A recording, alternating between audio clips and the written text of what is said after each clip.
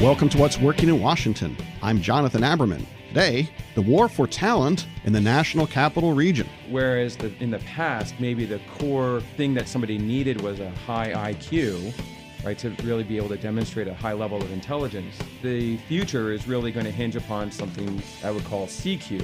CQ is one's change quotient. In other words, how adaptable are you to change?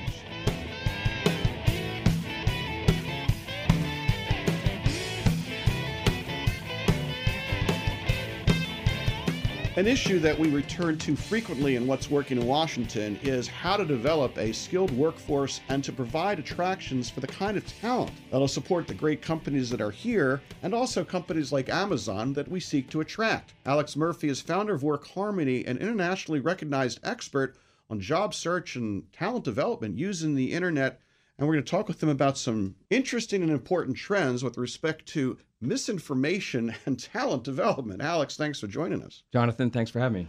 I think that there's a lot of discussion right now in the world about how robots are going to take over the world and we're all just going to be hanging out. You don't believe that, do you? No, I don't think that that's what's going to happen. You know, we have a lot of predictions that are out and about in the world right now. McKinsey came out with a report last year that estimated upwards of 800 million jobs worldwide will be lost to robotics and automation. And while that's true, I think the real story is how many jobs will be created by the need to support and build and program and put in place those robotics and automation. So give me an example of a comparison of, say, a current technology that uses human intervention vis-a-vis one that doesn't, robotics. You know, I think a really good example is the number of people that are required to support a mission for an F-16, which is less than a dozen, versus an unmanned drone that requires several hundred people to execute out on a mission, from the programming and software support to the launch and recovery. When you look at the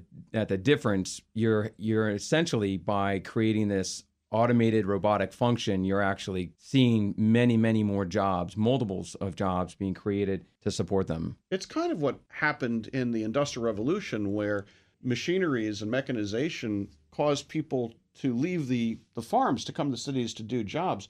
I can't imagine that the jobs that people are doing today are even close to the jobs that they were doing 100 years ago. Yeah, so, and you could even go back 300 years ago. I would say that the human element of what's going to happen as we move into the knowledge-based economy, where things such as automation and robotics start to take center stage, and a lot of the tasks and functions that are done today become things that are done by machines, it opens up new jobs that we haven't even dreamed of. And so while you have, on one side, you have predictions of job loss, you have on the other side predictions that upwards of 2/3 of all the jobs that people have in 2030 don't exist yet today. So like the agrarian to industrial revolution evolution of work, we will see something similar. The big difference will be, instead of taking 200 years to happen, it's going to happen in the next 30 years. I had a conversation recently with another business founder who is involved in data analytics, working with Fortune 50 companies, and he's starting to use artificial intelligence and machine learning in his business. And his reaction to it is he gets more interesting data, but he needs more people to interpret it and make the association. So he believes, like you, that in his industry, artificial intelligence may be a job creator of high value added jobs, because human beings are just creative. We see things that machinery can't see. So I had this exact discussion with a person that runs an association in the job search world called TA Tech. His name's Peter Weddle. And he's writing a book called Circa 2118. So what will the world of work look like in 100 years? And his hypothesis in the book is that virtually all the jobs will be gone. From my perspective, where I sit is exactly what you're talking about, which is that the core human contribution to the world is creativity. And at the World Economic Forum, there was an article and a discussion track around the idea that machines can't dream.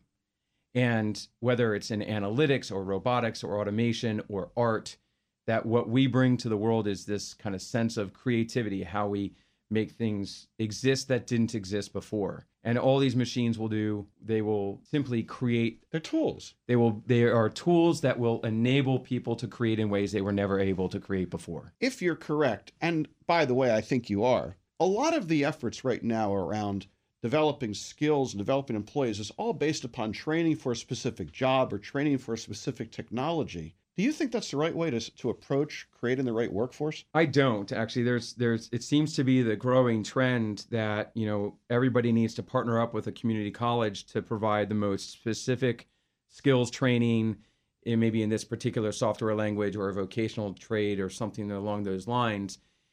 And to the extent that they create a baseline of knowledge and information and know-how, they are good. But the future of what people will do, again, is not known. And my favorite examples really come out of the world of software development.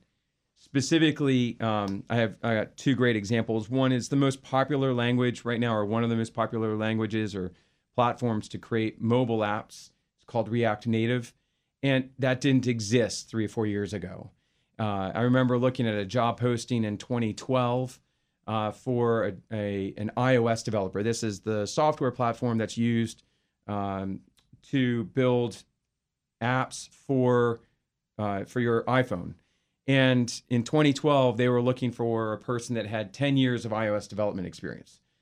Problem is that the iOS platform hadn't existed but for 5 years. So you can't learn today a language that doesn't yet exist. And people are going to college and they get a 4-year degree and they can't go into college and start learning something that will be invented while they're at college.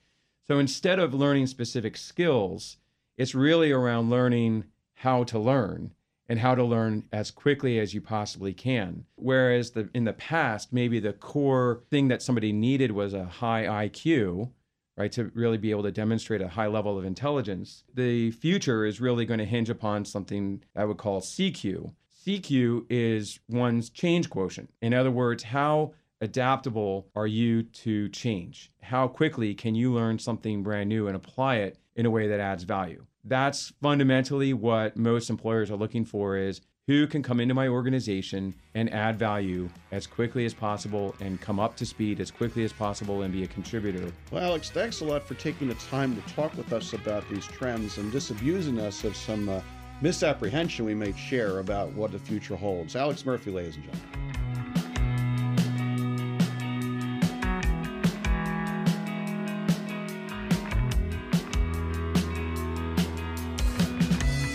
Thanks for listening to What's Working in Washington, and a thank you to our sponsor, Montgomery County Economic Development Corporation. Their business development team can help you find the best talent, an ideal location, and the latest in market and business intelligence so you can do business successfully in the greater Washington region and Montgomery County. Your business success starts with MCEDC. Connect with them at thinkmoco.com. Our executive producer is Tracy Madigan. Our online writer is Barbara Ulrich. Music provided by 2 DC region bands, 2 Car Living Room, and the Sunbathers. And let us know who you think we should be talking to on this show. Tweet us at What's Working DC. I'm Jonathan Aberman. Thanks for listening.